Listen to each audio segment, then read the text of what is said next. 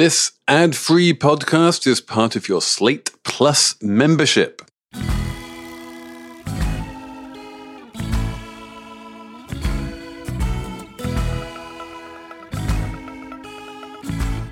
Hello, and welcome to the RIP Coupons episode of Slate Money, your guide to the business and finance news of the week. I'm Felix Salmon of Axios. My colleague Emily Peck is also here.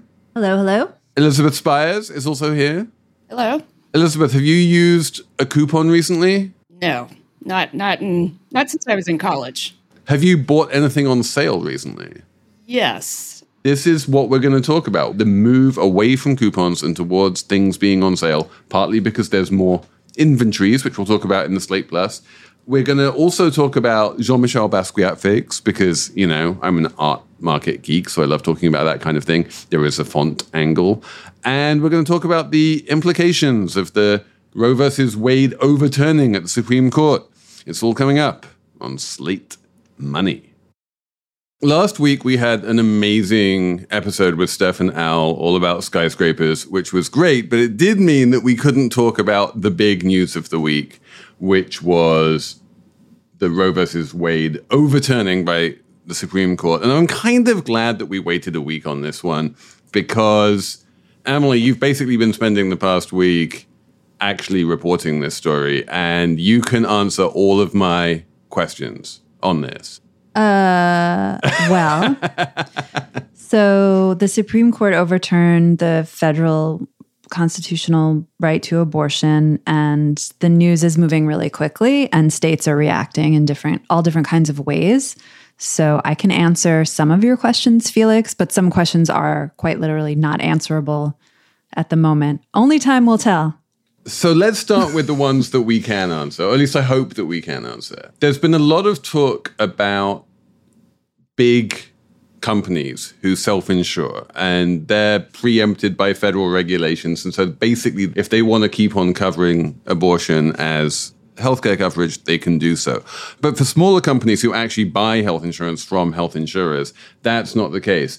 In the states where abortion has now been outlawed or is about to be outlawed, do those companies now no longer offer abortion as part of their health insurance? In fact, they're not allowed to. Am I right about that? I mean, it's a really crazy, I'm going to use the word crazy. It's a really convoluted landscape, broadly speaking, with health insurance. You already mentioned big companies. Most of the Fortune 500, if not all the Fortune 500, is self-insured, meaning they pay the cost of healthcare for their employees, and then they just outsource the benefits management, but they're actually paying for it. And that means the federal government is in charge of regulating them, so they can go ahead and pay for abortion coverage. And many of them do. They're not out there advertising it, although some have made these big statements that they'll pay for abortion travel. And that's a whole other can of worms that I've reported on. Okay, so then shifting to the smaller businesses that you mentioned, Felix, that actually just buy insurance and are more closely regulated by the states. Most of those states already had laws in place prohibiting insurance companies from covering abortion. So the short answer is I don't know if a lot of small businesses have made a big change lately. They probably do what they do already. And I suspect, though I have not nailed this down, that many probably weren't covering abortion. And the bigger picture is you might hear all these companies making great statements like Tesla or Facebook or Amazon saying they'll pay for abortion travel and no. But at the end of the day, one study found 69% of women are getting abortions and paying out of pocket for them. So the insurance piece really doesn't matter. Because those women tend not to work for big companies with benefits and, you know, they just don't have employer-provided health insurance anyway? Or is it because, as you said, in many states, small employers who buy insurance aren't even allowed to provide that? Yeah, I think it's because most people who get abortions are low income and are probably covered by Medicaid if they have insurance at all. It's probably Medicaid, and in most states, Medicaid isn't going to cover your abortion because the Hyde Amendment, which is a federal law, prohibits federal money being used to pay for abortions. A few states override that and pay for the abortion care out of state coffers. But TLDR, if you're a low-income woman, you're not going to be able to get health insurance that covers abortion. You weren't able to before, and you certainly aren't going to be able to now. Does that make sense? It's so That does. It sounds to me like in terms of, healthcare and access to care, kind of not much has changed on a sort of overnight basis in terms of what's covered. What has changed is just like whether there are abortion clinics in your state that are open. Yes. And I guess what's changed are those announcements from the companies saying, we'll cover the travel benefits and things like that. But I think that is marginal considering how many women get this care without insurance anyway. And another thing maybe that's changed is the calculus that employers are making when they consider whether or not to offer this coverage, because soon, they could be potentially, the lawyers I spoke to really, no one knows anything. Don't think that anyone knows anything, but it's not clear, like employers could be criminally liable for aiding and abetting care in some of these states. Texas legislators have already threatened, like Lyft, for example, and any other company doing the travel benefit, paying for a woman to go out of state to get care. So I think there is a little bit of fear too. And I'm very curious what Elizabeth has to say. Yeah, well, I remember, we talked about this when the Texas ban went into effect and Citibank had said they were going to pay for travel if employees needed an abortion. But, now you're really going to see the systemic effects of this. And there are a lot of cases where you need an abortion because you're having a medical emergency, an ectopic pregnancy or a placental abruption, in which case being able to go out of state to travel is sort of irrelevant because you need to get care immediately or you could die. So I feel like when the Texas ban went into place, it was part of, Citigroup trying to reassure employees who were based there that, they were prepared for what was going to happen. But, it's clear now that I don't think anybody really is. I saw some sort of like cynical takes that were like, well, companies are offering these travel benefits so they can stay where they are. In other words, the more extreme thing to do if a law like a Texas law gets passed and you're a Citibank or a Tesla is say, well, we're out of here. We're not going to stay in the state anymore. It's not safe for women. But instead, they're doing this travel benefit. I think that's really a cynical way of looking at it. And I don't know. I'm cynical, but I'm not that cynical. But there is a question, like, if you're an employer, are you going to have your female employees travel to a state like Texas? What if they're pregnant? What if you don't even know they're pregnant and something happens and they need care and they can't access it in these states? Dick's Sporting Goods said that they would pay for abortion travel. And somebody tweeted, if you're working at Dick's Sporting Goods, how horrible is it that you might have to tell your manager that you need an abortion? Is that necessary? I mean, like, again, we don't know what the protocols are, and we don't know like whether you need to tell your manager, whether you need to tell HR, whether it can all be done through the health insurance company. All of this is a big question mark and a big unknown, I think. For the travel benefit, up to a certain amount, that can be handled through the insurance provider, and you can have a relative expectation of privacy.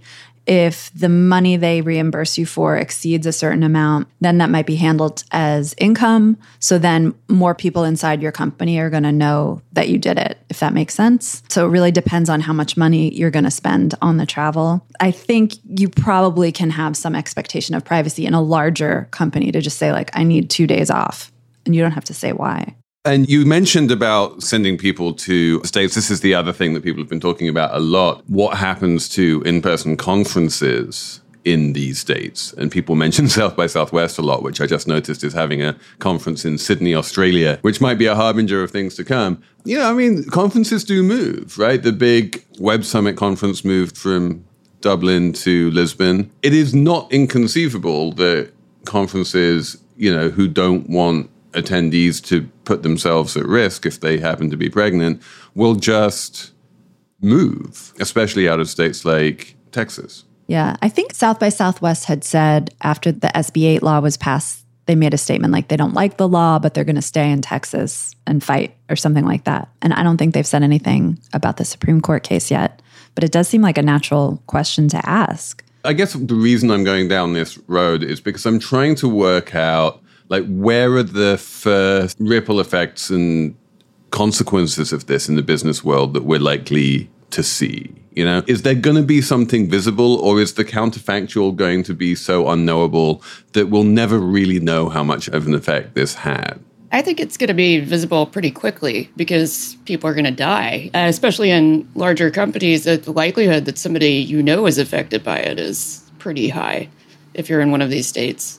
Let's just run that forwards a bit. So let's say that happens and you're in one of these states and you know someone who, dies, or you're an employer in one of those states and one of your employees dies. Are you saying that is going to be a sort of forcing mechanism, that is going to end up forcing companies to move out of state or something like that?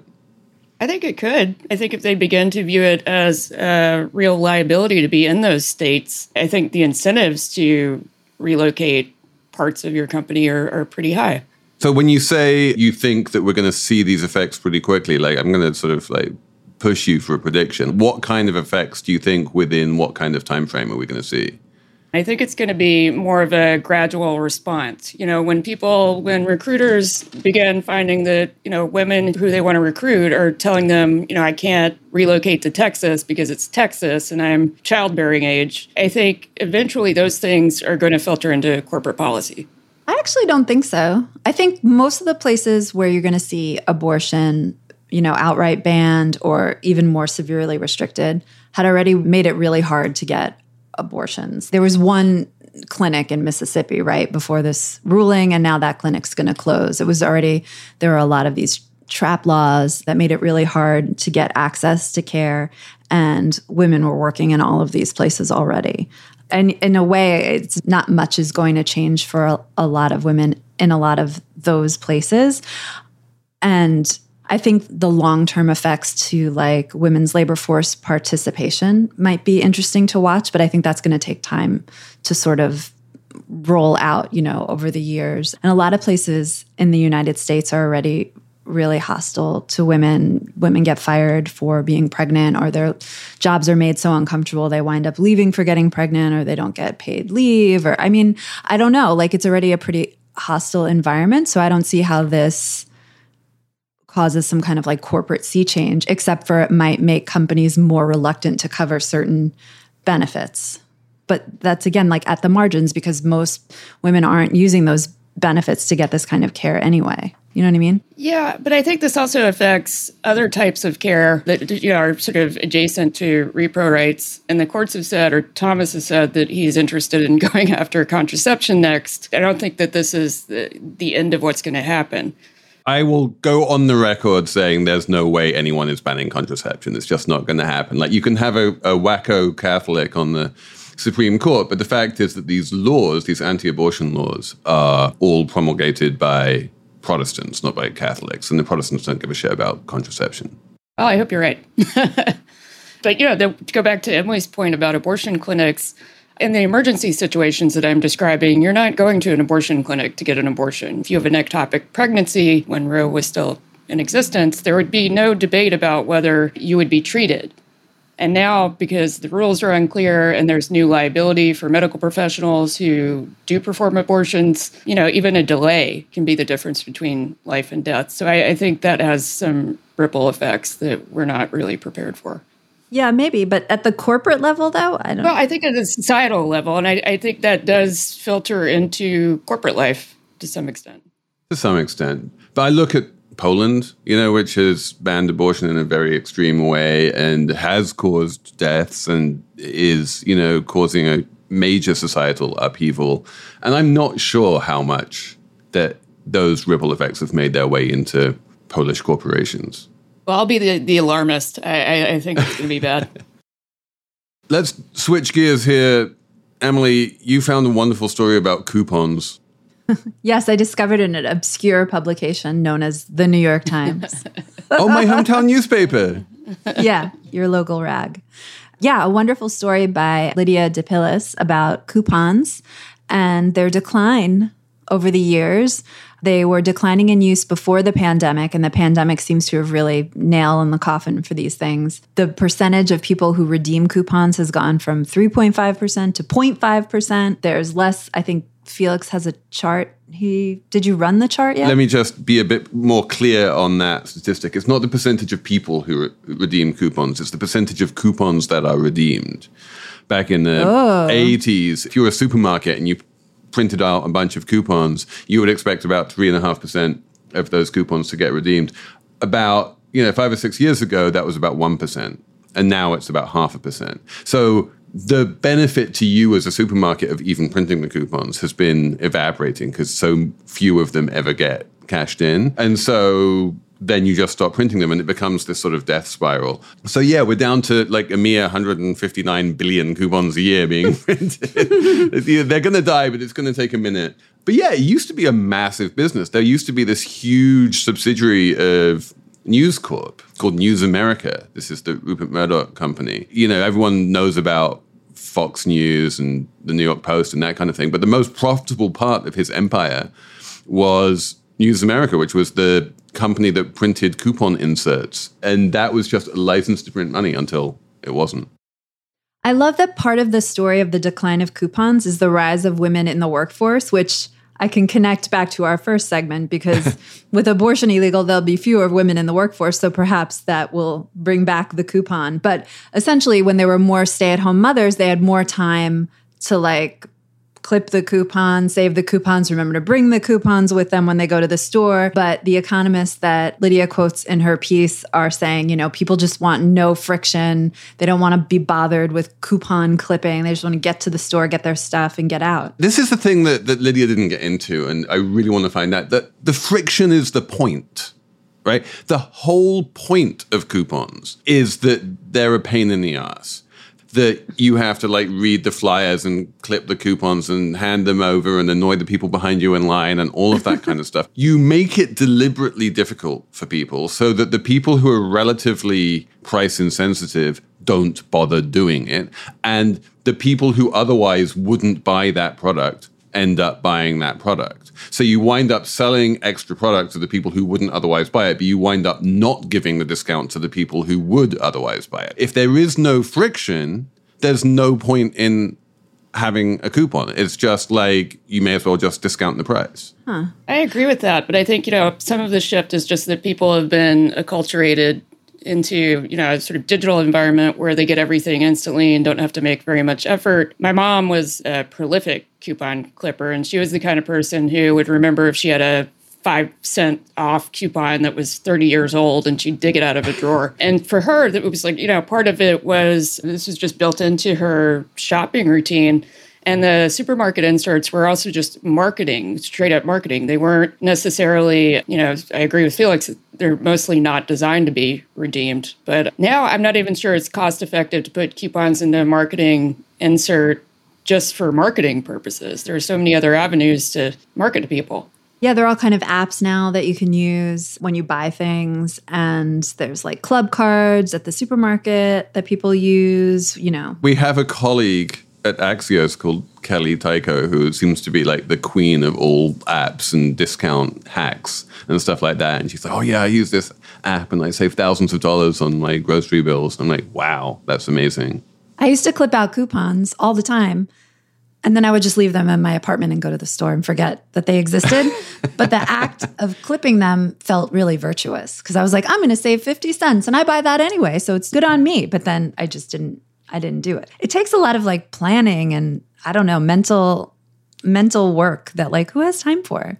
The price sensitivity thing really does work. When I was a student at Glasgow University, the Guardian newspaper would send me these books of coupons, which would give me 20 pence off a copy of the Guardian. And I would assiduously make sure that I had my Guardian coupon whenever I bought my daily paper. And it was an amazing brand loyalty thing. It really made it much more likely that I would buy the paper any given day. And it was a pain in the ass, but it was also something that because I was a student and I had lots of time and, I really cared about that 20p, I was perfectly willing to put that time into making sure that I saved that money. And then, you start actually earning money. I really don't have time to save 20p.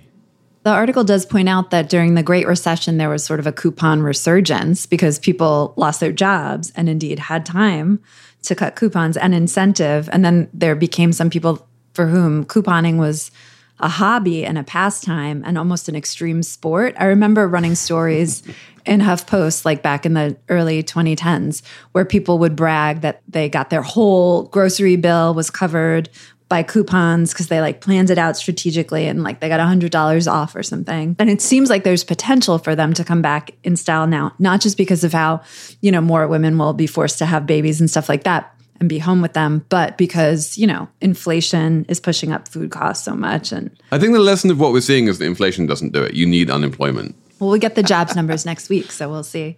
Fire a bunch of people so we can bring back coupons. But I mean, Felix has a point, because if the last time couponing was during the Great Recession when unemployment is high and it's been declining for the past decade as unemployment's reached like historic lows, then maybe that's the missing ingredient. I think that could be true, but don't you think like you have to get into the habit of doing it and, devoting that mental energy to it? Yeah. As a society, we've lost the habit and it's not coming back. And I think coupons are dead. And, sales are not dead. Like, you still have price promotions, but those don't have that, like, lovely sort of targeting aspect to them. If you put something on sale, then everyone who buys it gets a discount. And so you're like, shit, I've lost all of that potential revenue from all of the purchases. In high school, I was a cashier at Walmart in an area where people did use coupons a lot. So maybe like every third customer who'd come through my line would have just a big stack of coupons. And the only time I ever remember getting screamed at by customers was when somebody would whip out a coupon that had an expiration date that had already passed. And then I'd scan it, the machine wouldn't take it, and then the customer would get mad. So I feel like there are probably a lot of retail workers who are breathing a sigh of relief that they don't have to do that as much anymore. The other data point this week that points to the death of the coupon is the insanely bad financial results from Bed Bath & Beyond, whose share price is like almost negative at this point. And there is a store that lived and died on the strength of its coupon. It was great when people were using the coupons, and then they stopped using the coupons, and then the store died.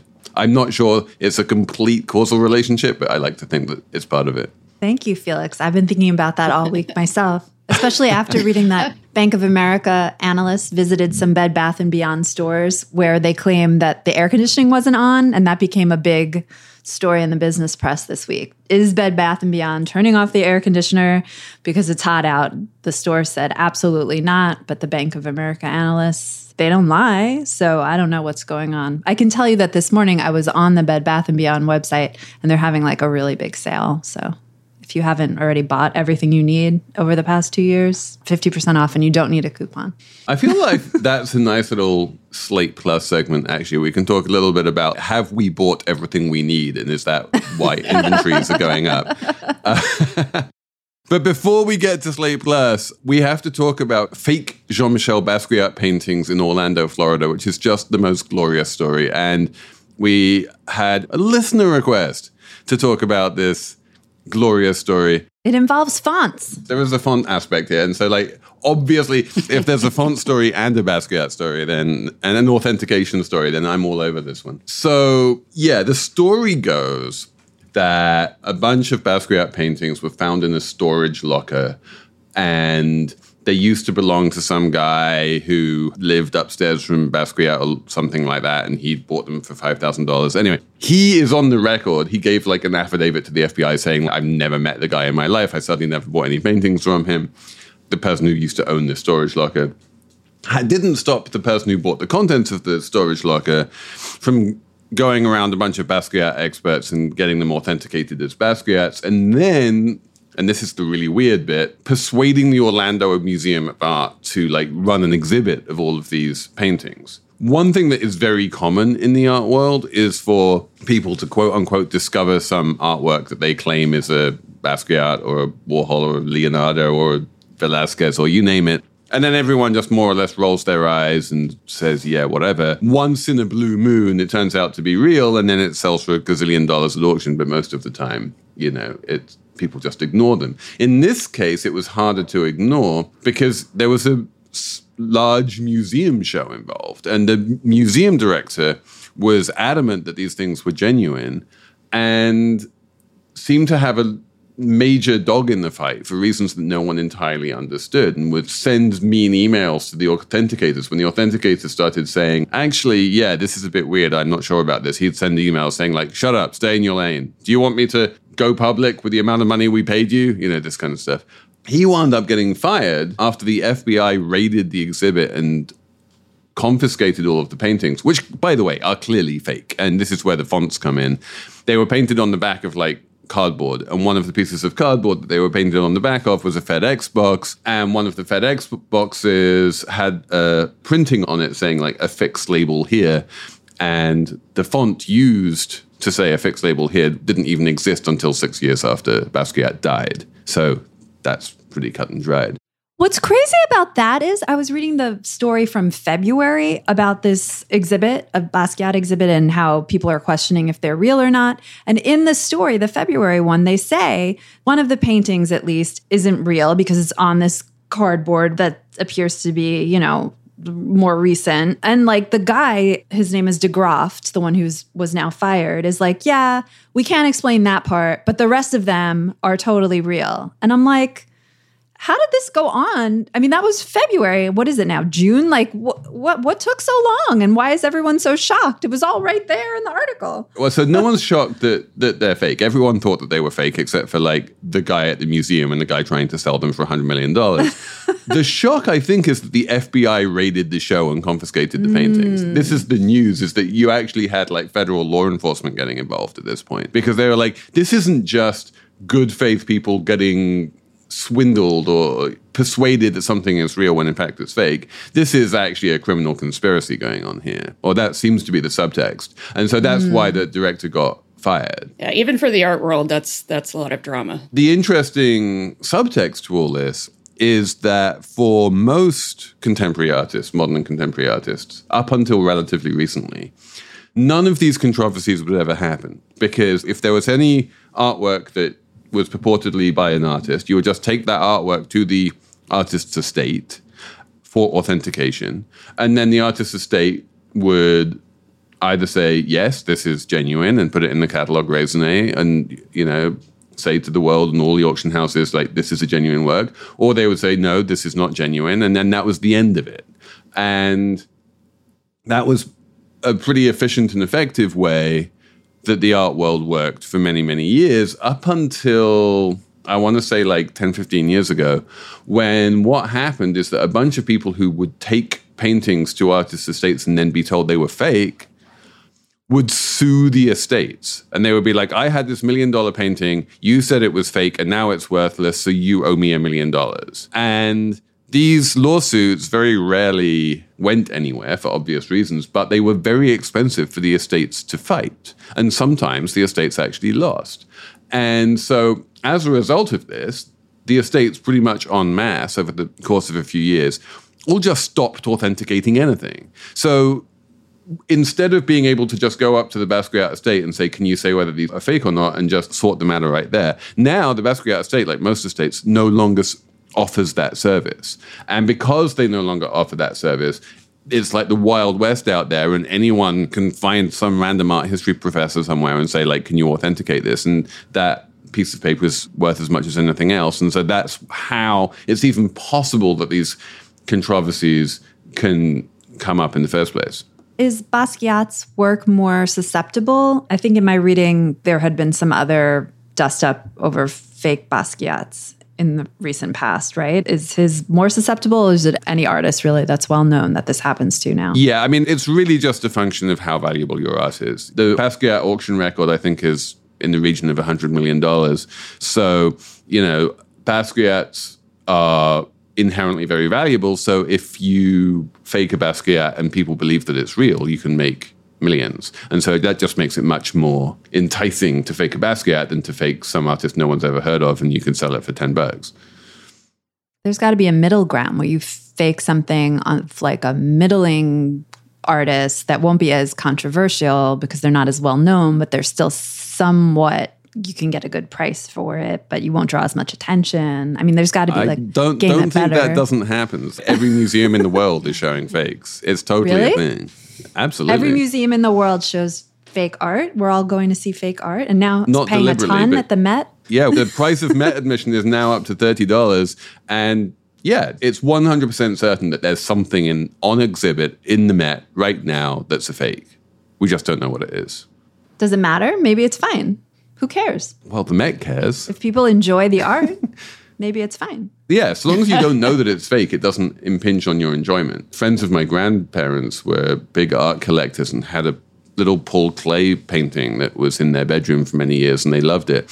And then at one point, they had their art collection authenticated, and it turned out that the Paul Klee was a fake. And it was very sad. And they said, we still love this painting, but we don't quite love it the same way anymore because it's not real. The folk artist from Alabama named Mose T, who does these sort of very bright paintings. They're kind of simple in their structure. And when I was growing up, people had forged Mose T's on their walls all the time. Like people would just go out and find somebody who was a halfway decent painter, and they would just try to replicate it. And I'm not sure that there was like a secondary market for it, but it was a thing that people would do to feel like they had something resembling a piece of recognizable art on their walls that was local. You see, I don't think that's a fake. I think that's like a replica, which is different. Like I used to do that. I used to have like a fake Kossuth and a fake Turrell and a fake Sandbach. And there's a lot of sort of conceptual art, which is quite easy to replicate. And it's fun to sort of make your own version of it. But so long as you don't present it as being real, it's no harm, no foul. This is sort of interesting. This week, Margaret Keane died. They made like a Tim Burton movie based on her, right? Her husband allegedly had been painting these paintings of children with like big eyes that people really liked, but like art critics thought were kitschy and bad. But it turned out all along this man wasn't painting the paintings. It was the wife was doing it. She was like locked up in the basement painting the paintings, and he was passing them off as his own. And it seemed to me reading the obituary that once it came out that she was the one doing the paintings, everyone was like, these paintings are amazing. And like all of a sudden the paintings weren't kitschy anymore. So there's more to the paintings than the actual paintings. Absolutely. Authorship matters. Anyone who tells you that the only thing that matters in the painting is like what's on the canvas and not like whose hand painted it has no idea how the art world works. But we should have a numbers round. Emily, do you have a number this week? Uh-huh. Uh-huh. Do you want to know what it is? Okay, I'll tell you. All right, tell me then. Oh, I'll tell you.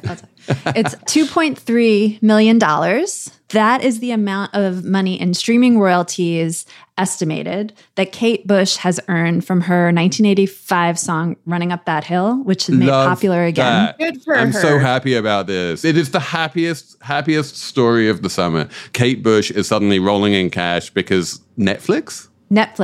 Her song is in Stranger Things season 4, which is like Netflix's biggest show right now. And it's, I think, the most streamed song for a while, or it has been. It's on the Billboard charts. And Kate Bush happens to own the copyright to the master recording. So like almost all of the royalty money is going right to her. And one estimate I read, she made $1 million just from streams between June 16th and June 23rd, which is a week. So good job, Kate Bush. Also, it's a banger of a song, and I love it. And the only thing I don't like about it is the Zoomers, the kids, coming out and saying, we discovered this song. No one knew about this song before we discovered it on Stranger Things. It's like, no, everyone knew about this song, kids. This is a great song.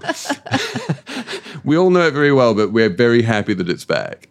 Just the continued erasure of Gen X. It's true. Well, Gen X didn't give Kate Bush the $2.3 million. That really was the Zoomers, I think. I will tell you that my wife and I flew to London to see her show at the Hammersmith Apollo a few years ago. And, the tickets sold out in 5 seconds, but a friend of mine in London wrote a script to grab the tickets as soon as they came on sale. We had amazing seats, and it was just absolutely batshit and wonderful and brilliant. And yeah, I mean, I feel like a bunch of my money has made its way into Kate Bush's pocket, probably more from me personally than any Zoomer has paid by streaming her song. But collectively, you're right.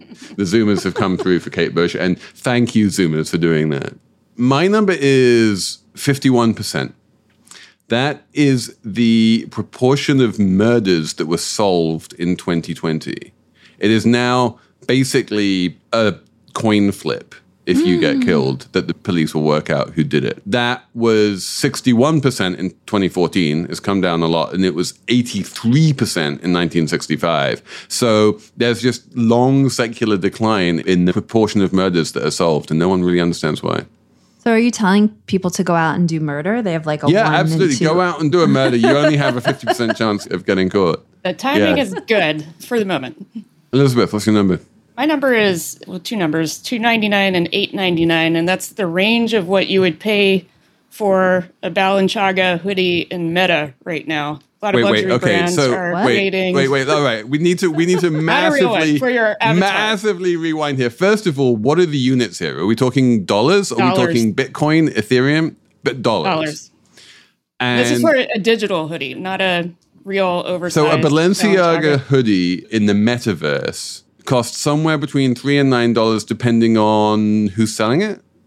Yeah. Well, the pricing I found were for Balenciaga products, Tom Brown and Prada, and I couldn't find the individual pricing, but that's the range of stuff you can buy in the Meta avatar store. And is this sold by the companies themselves? Yes. Do you know anyone who has purchased one of these items? No. Listeners, if you know anyone who has purchased one of these items, please write in and tell us what you're doing in the metaverse that requires a Balenciaga hoodie. Just for reference, an actual real-world Balenciaga hoodie retails for $1,250. Oh, cheap. You can afford luxury goods in the metaverse. This is definitely an aspect of the metaverse that is superior to the real world, right? In the real world, you need to pay thousands of dollars to get a genuine Balenciaga hoodie. In the metaverse, you can get it for like less than a tenner, and it's got the same branding, which is the main point, and it's legitimately legit. It's genuine. So yeah, let's all just move to the metaverse and the cost of our social signaling goes way down.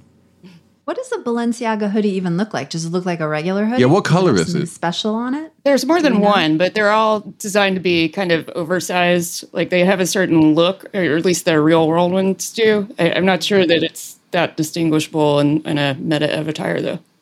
On which note, I think we will wrap up Slate Money for this week. Thank you very much to Jessamine Molly of Seaplane Armada for producing. Thank you to all of you guys for writing in on slatemoney@slate.com. And we will be back next week with another Slate Money.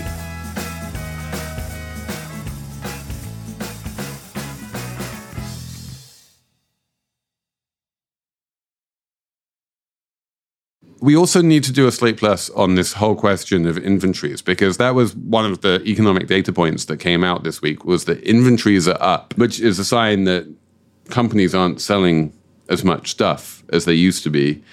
And here's my hypothesis, Elizabeth, you can tell me if I'm right or wrong about this, is that over the 2 years since the beginning of the pandemic, we have bought all of the stuff that we could possibly use, and there is no more stuff that we need or want, and that's why we're not buying any stuff. And even if they put it on 50% off, you're like, I already have that stuff. There's no point in me getting another stuff, even if it's cheap. Yeah, I mean, I think there's something to that. There are certainly things that I bought during the pandemic that I'm not going to go buy another one of. I have a desk that I bought because I had not been working at home historically. But also, I think people got used to not spending during the pandemic, so they're still probably a little reluctant to make big purchases, especially. Yeah, I think people you're seeing a switch now in the data from stuff to services. People are stopping buying, they're not buying patio furniture anymore. They're buying plane tickets. They're going to restaurants. They're not buying like new cast iron cookware. They're, going out to eat. Stuff like that, I think, is also exactly. kind of Cast iron cookware is a really good example, because you buy a cast iron pan, that thing lasts for centuries. Someone makes a new cast iron pan, you're not going to be like, oh, I need a new cast iron pan. No, you don't, because the one you have is perfectly good, and it's probably better than the new one anyway. It's better seasoned. What stuff did you perma-buy during the pandemic that you're definitely not going to buy again? I'm going to make a little plug here, since we're in the safe space of Slate Plus. A cast iron pan, which is ludicrously expensive, but absolutely wonderful. Like, cast iron pans, the great thing about them is they're dirt cheap and they work great, right? But if you're weird like me, you get one from this company called Lancaster, which is so much more expensive than like a standard Lodge pan. It's really hard to justify. But the thing is, it's smoother, it's nicer, it's much more naturally nonstick, and most importantly, it's lighter. So you can pick it up much more easily with one hand. And I love that pan so much. It is wonderful. It's going to, I don't know who's going to inherit it, but that thing is going to last, as I say, centuries. We had Le Creuset. This is the most bougie conversation of Slate Plus ever, but we had a Le Creuset cast iron pot, and it chipped on the bottom. Was it enamel? It was cast iron and enamel. So the enamel. Yeah, the chips. enamel can chip. Yeah. So I feel after that, I was lodged all the way. I was like, I'm just getting cheap ones. Like, why would I spend more for something that falls apart, So I'm all about the lodge, and I am not convinced I can handle the heavier weight of the pan, Felix. I don't need a lightweight. That's because you're stronger than me. That's probably it, yeah. I'm very weak-wristed, Emily. Weak. Excellent. But yeah, I think the stores have too much stuff. And it's so interesting to read stories about that in the business press, because the business press is like, it's so bad. There's too much inventory, and this is so bad for the stock market, and blah, blah, blah. And when I read it, I'm like, ooh, there's going to be sales. This is great. There just needs to be a shifting of perspective sometimes in those stories, don't you think? It's not all about the stock market. Yeah, no, this is the problem with much financial journalism, is that everything gets written through a lens of, if stocks go down, that's bad. But that's not always bad. Sometimes it's good. Yeah, you get like money off on duvets. If you're a young person who's saving for retirement, you want the stocks to be cheap. Right, because the stocks are on sale, as are the cast iron pans and the sheets and the Bed Bath and Beyond and the televisions. If you are the last person in America who needs a new television, then now's a good time to buy it. Is that it? Should we say goodbye That's to Slate it. Plus? Bye, Slate Plus.